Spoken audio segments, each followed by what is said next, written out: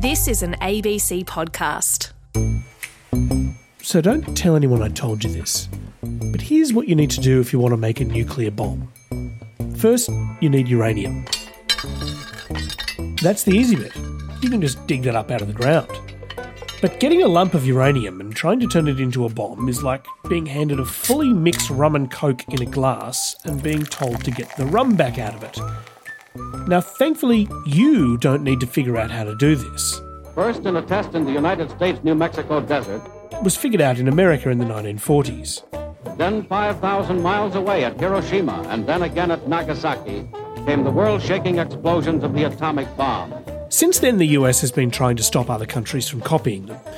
But if you get all the way to the end of the process, America is bound to take you very seriously. Additionally, if you do get a nuclear weapon, history tells us you are very unlikely to be overthrown in a revolution. It's a hard road. A lot of people don't make it. But if you're ready, you'll need to smash up that uranium rock into something called yellow cake. And then you heat it up to 3,000 degrees until it turns into a gas. That's about how far Saddam Hussein got in Iraq.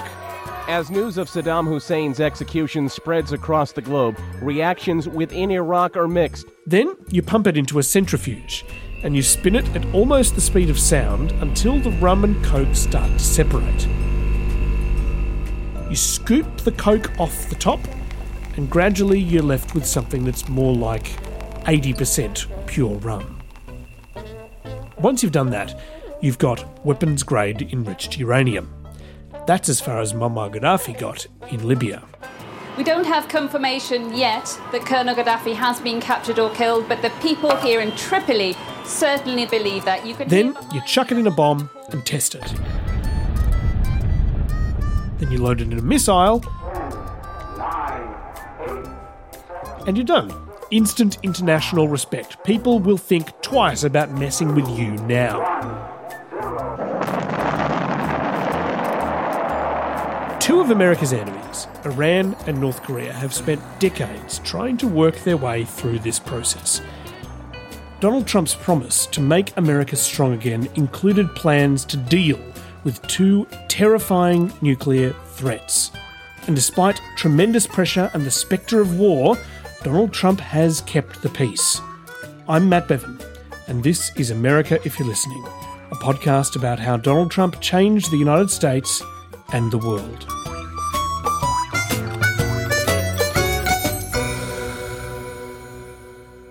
There are 9 countries with nuclear weapons. The US, China, France, Pakistan, Russia, the UK, India, probably Israel, and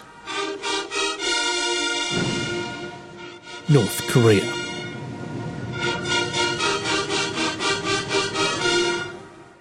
Way back in 2006, they pulled the rum out of the rum and coke and were ready to show everyone that they had themselves a completed bomb.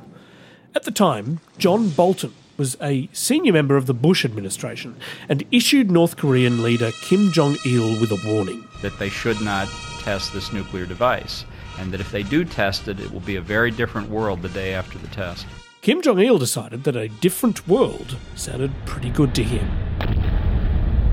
All we can tell from our records is that this is a seismic event. On the morning of the 9th of October 2006, American seismologists detected the Earth shaking under a North Korean mountain range. We cannot tell from our records whether it's an earthquake or a nuclear explosion or something like that. It was a nuclear explosion.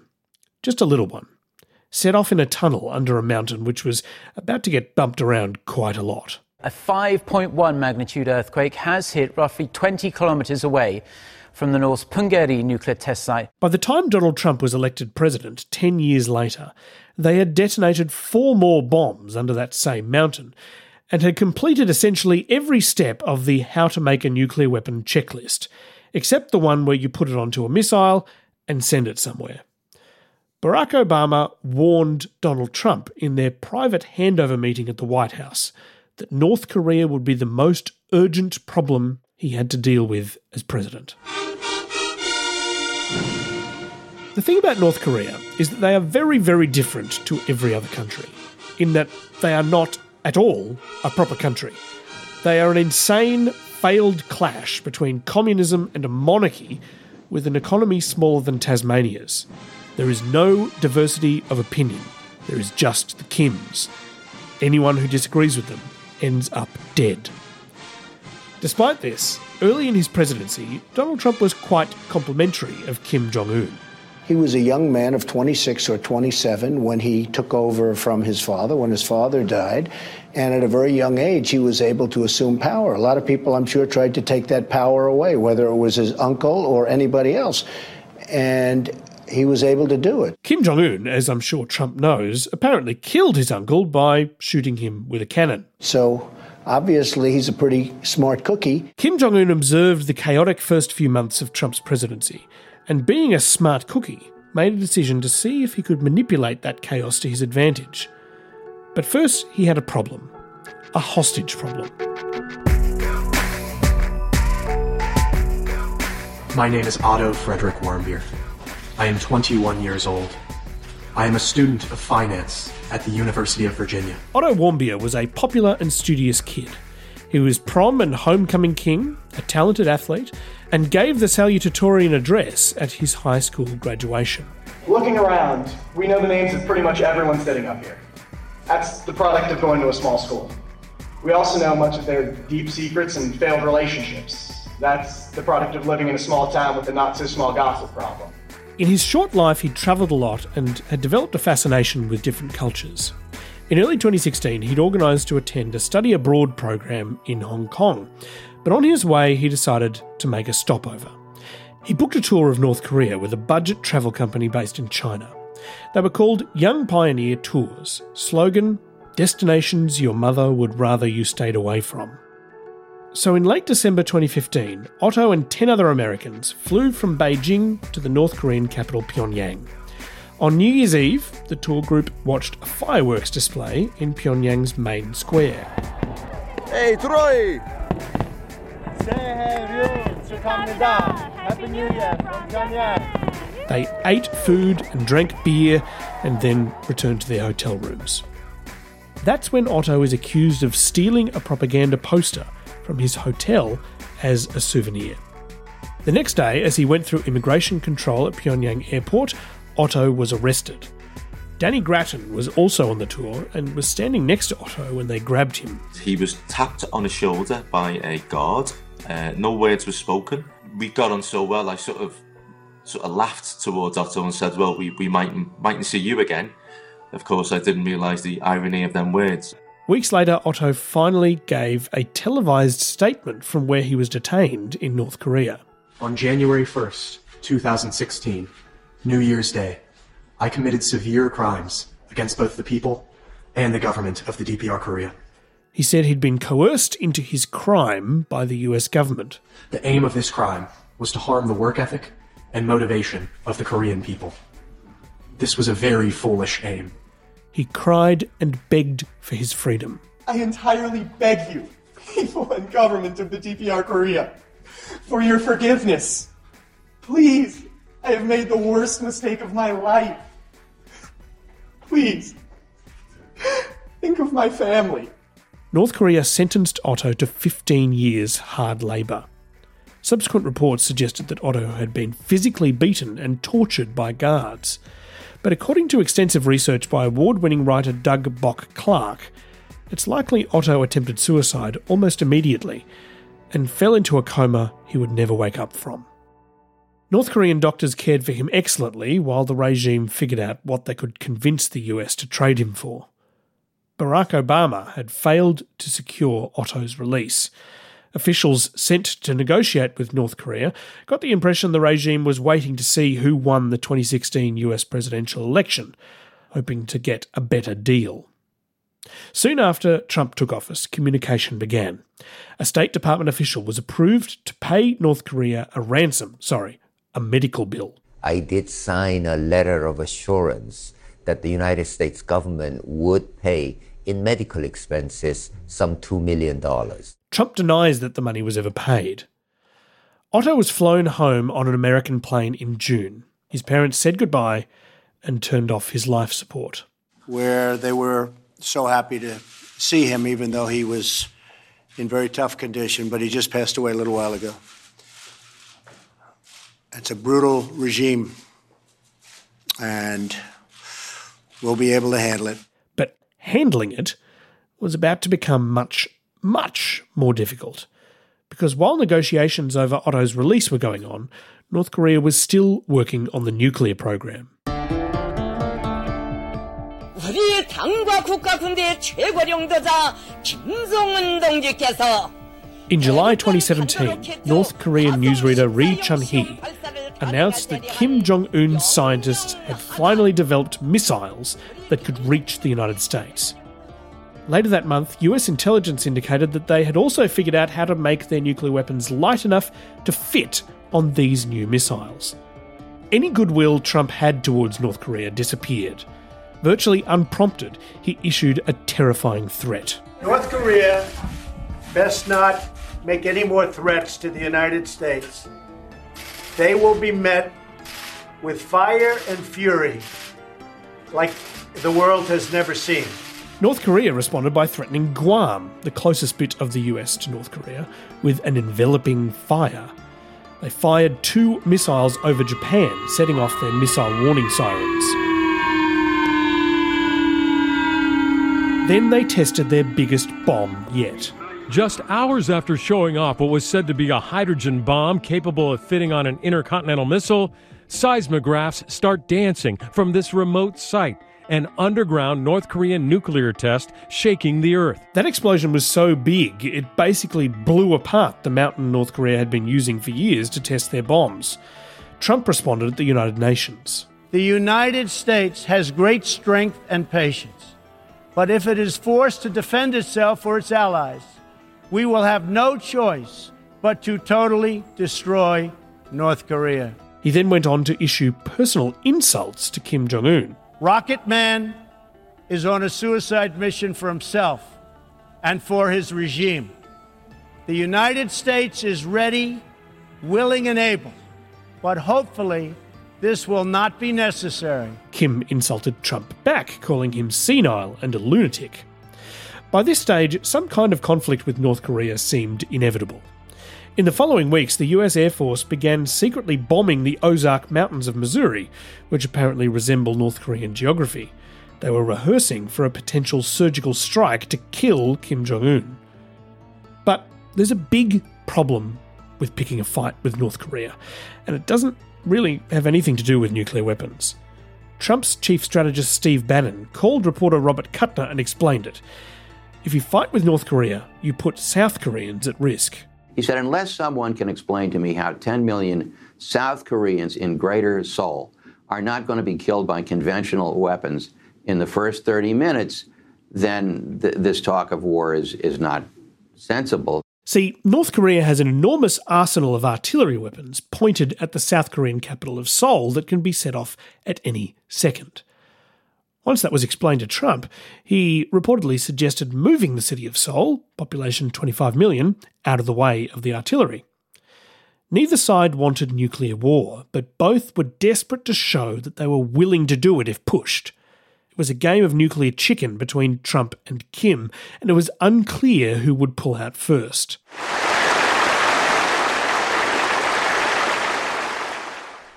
사랑하는 온 나라 인민들과 영영한 인민군 장병들.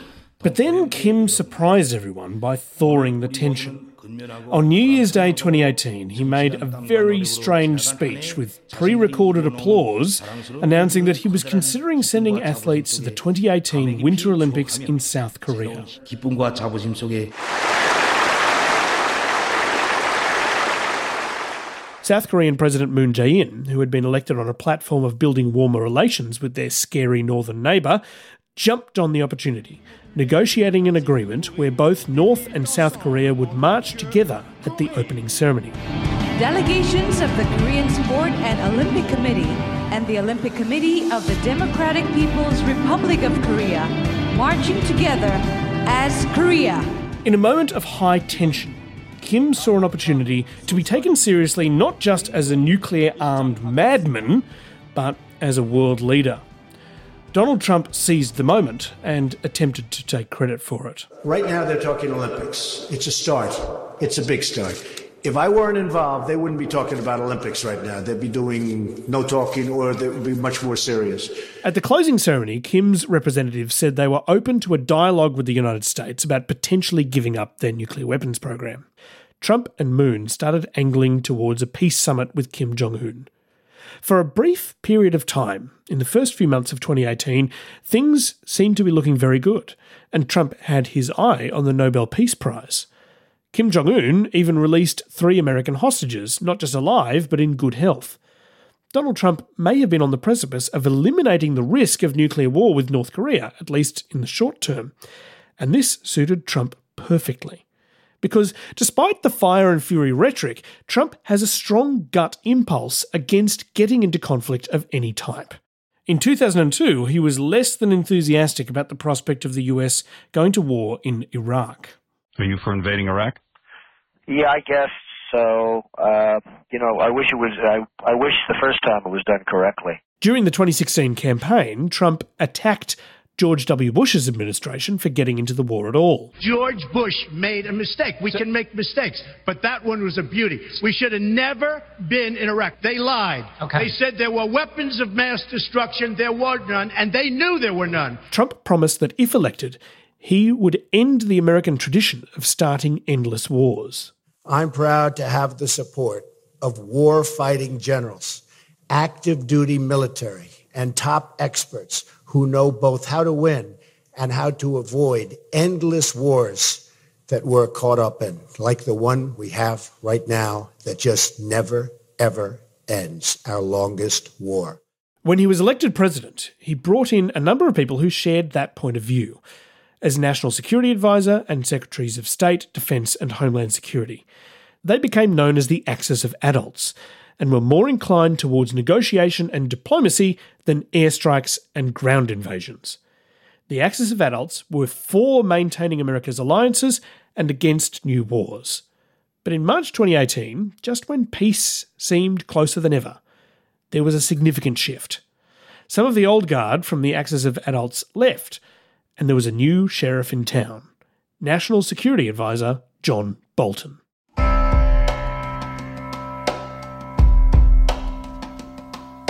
And suddenly keeping the peace became a lot harder.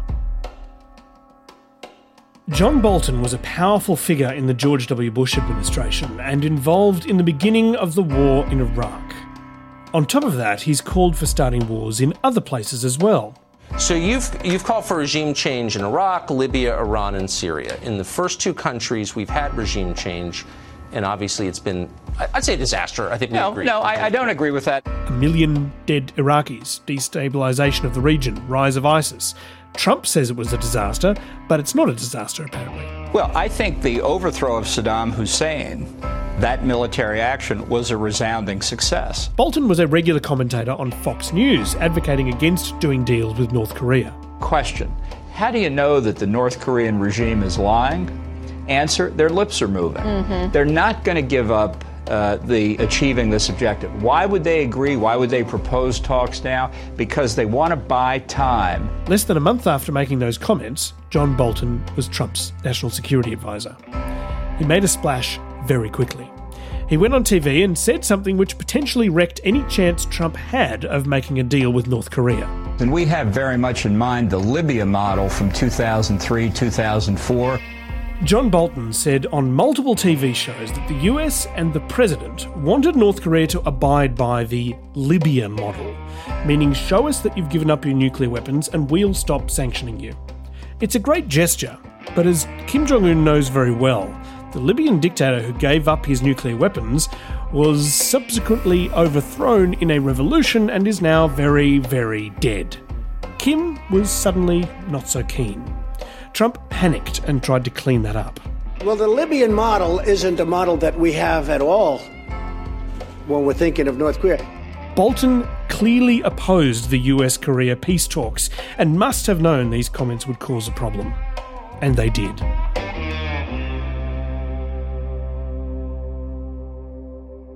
Three weeks later, Trump met with Kim Jong-un in Singapore in a summit/circus. Destiny Pictures presents A Story of Opportunity. Trump sat Kim down and played him a movie trailer-style video showing an exciting new world if the two could find a way to work together. One destiny. A story about a special moment in time. Trump said he had personally ordered the video to be made and that Kim was very impressed.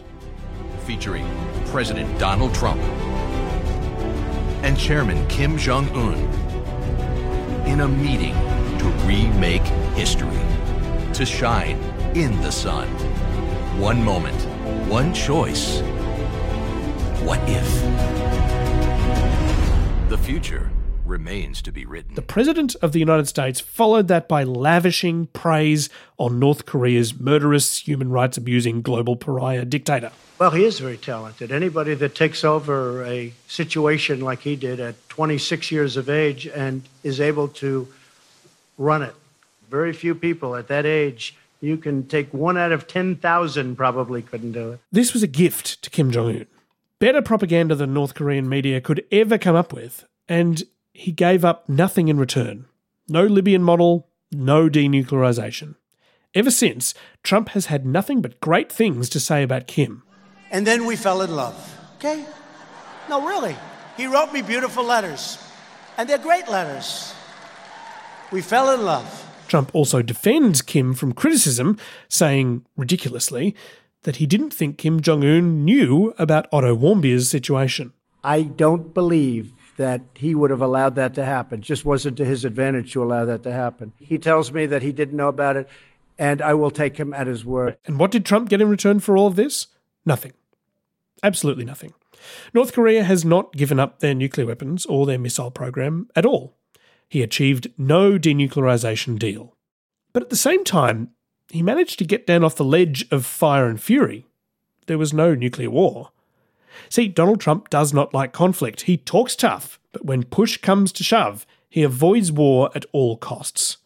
But as of early 2018, he had John Bolton in his ear, and Bolton had his eye set on Iran.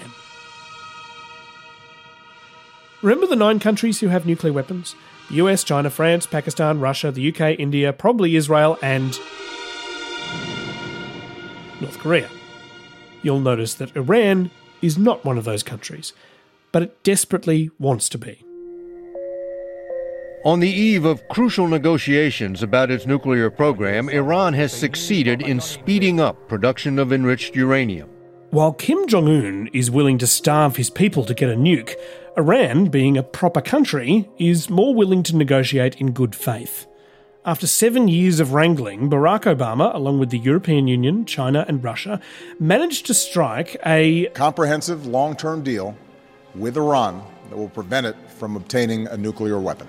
Iran would get $100 billion of sanctioned assets back in exchange for them proving to inspectors that they weren't making a bomb. And if Iran violates the deal, all these sanctions will snap back into place. So that was the deal. It was set up to last for a decade.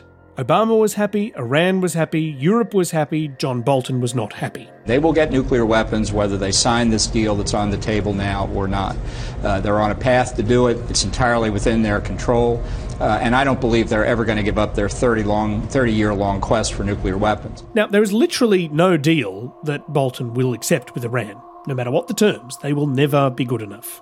I have said for over 10 years since coming to these events that the declared policy of the United States of America should be the overthrow of the mullahs regime. To Bolton, the only solution is to overthrow the Iranian government. But overthrowing the Iranian government is so much harder than the other governments Bolton has attempted to overthrow. Iran is not Syria or Iraq. It's a big, rich, sophisticated country with an ancient culture and a cohesive population. Iran is a scary country that does terrible things, don't get me wrong. But they are a multicultural, semi-open country with a population of more than 80 million. Going to war with them would be much, much, much deadlier for everyone involved than going to war with Iraq or Afghanistan or both. And yet in 2017, John Bolton was ready to go for it. The behavior and the objectives of the regime are not going to change, and therefore the only solution is to change the regime itself. And that's why before 2019, we here will celebrate in Tehran. Thank you very much. Trump wasn't quite on board with that part, but he did hate Obama's Iran deal. I've been doing deals for a long time. I've been making lots of wonderful deals, great deals. That's what I do. Never, ever, ever in my life have I seen any transaction so incompetently negotiated as our deal with Iran. In the first year of Trump's presidency, the axis of adults had prevented him from ripping up the deal. But in 2018, they were gone, replaced by John Bolton. I am announcing today that the United States will withdraw from the Iran nuclear deal. Trump reimposed the sanctions on Iran that the deal had relaxed, putting a crushing weight on Iran's economy once again. Bolton announced that the US was prepared for war. That's why the White House is ordering the USS Abraham Lincoln Carrier Strike Group to the Middle East. National Security Advisor John Bolton says it's in response to troubling warnings from Iran. Iran announced that they would gradually get their centrifuges running and start getting more rum out of the rum and coke. Start making weapons-grade uranium, I mean. Meanwhile, the Iranian military started shooting things.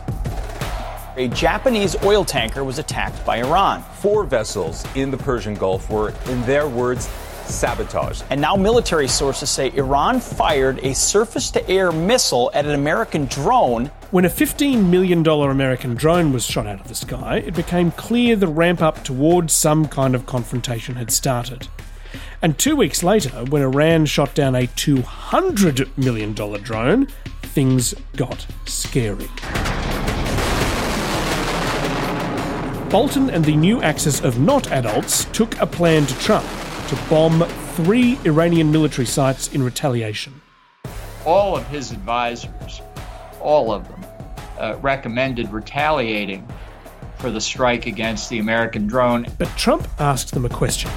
They came and they said, "Sir, we're ready to go. We'd like a decision." I said, "I want to know something before you go. How many people will be killed? In this case, Iranians." The answer was enough to spook the president. Came back, said, "Sir, approximately 150.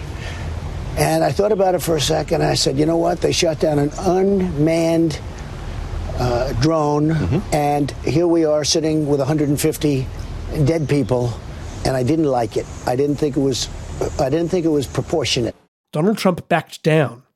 He decided against further retaliation. Once again, a war was avoided. Publicly, Bolton defended Trump's decision and said it didn't mean that Iran was off the hook. Neither Iran nor any other hostile actor should mistake U.S. prudence and discretion for weakness. No one has granted them a hunting license in the Middle East. But privately, Bolton was outraged. In his book published this year, he called it the most irrational thing I ever witnessed any president do. At that moment, he decided to resign. Trump would claim that he didn't resign because he was fired.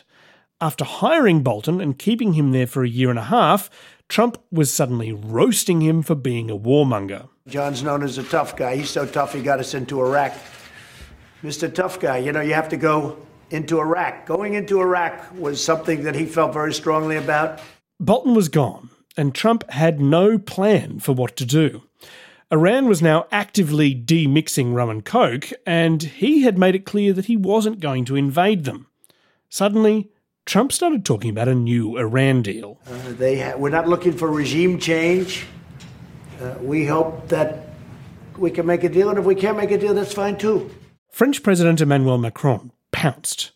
He'd been trying to prop up Obama's Iran deal, and he now saw an opening for Trump to make a new deal which was just different enough that he could claim it as his own. 2 weeks after Bolton's departure, Macron was standing outside Iranian President Hassan Rouhani's New York hotel room, knocking and asking him to come out. He had Trump on the phone, willing to make a new deal. Rouhani refused. Unlike Kim Jong-un, he's not that interested in a photo opportunity and some good propaganda at home. In his view, the fire and fury American president can't be trusted. And yet... Do you want war with Iran? Do I want war? I don't want war with anybody. I'm somebody that would like not to have war. In 2012, as Barack Obama was seeking re-election, a New York businessman made a prediction. Our president will start a war with Iran because he has absolutely no ability to negotiate. Donald Trump was convinced that to stir up support, Obama would send the US into another war. I believe that he will attack Iran sometime prior to the election because he thinks that's the only way he can get elected. Isn't it pathetic? During Donald Trump's first year in office, you could have been forgiven for thinking he might take America down that road. But he didn't. The US is not at war with anyone it wasn't already at war with on the day Trump took over from Barack Obama. And there were so many provocations from Iran and North Korea that other presidents may have taken the bait offered by John Bolton and friends. But Trump, despite wanting to seem like a military-loving tough guy, never did. He promised to make America strong again. And while the United States has not denuclearized North Korea and now has no deal with Iran, he has brought about a significant change in how America is seen around the world. For the last 70 years, from Central America to Korea to Vietnam to Iraq, the US has cultivated a reputation as the world's policeman. And while Donald Trump has occasionally ventured into that terrain, he has mostly stuck to his gut instinct that war is a bad idea. And in the eyes of people who oppose American imperialism, that gut instinct has turned out to be one of Trump's most significant strengths.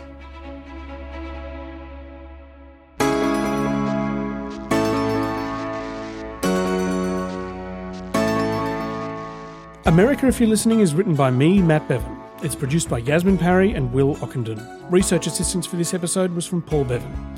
Next, pretty much everyone in America is convinced that the Crown Prince of Saudi Arabia was responsible for the killing of Washington Post journalist Jamal Khashoggi. You have to be willfully blind not to come to the conclusion that he was intricately involved in the demise of Mr. Khashoggi. And Donald Trump has a history of making harsh comments about Saudi Arabia. Who blew up the World Trade Center? It wasn't the Iraqis, it was Saudi. I mean, take a look at Saudi Arabia. Open the documents. So how did he end up taking the side of the Crown Prince? And what role did his own Crown Prince, Jared Kushner, have in the saga? The Crown Prince is boasting that Kushner was, quote, in his pocket. That's next on America, If You're Listening.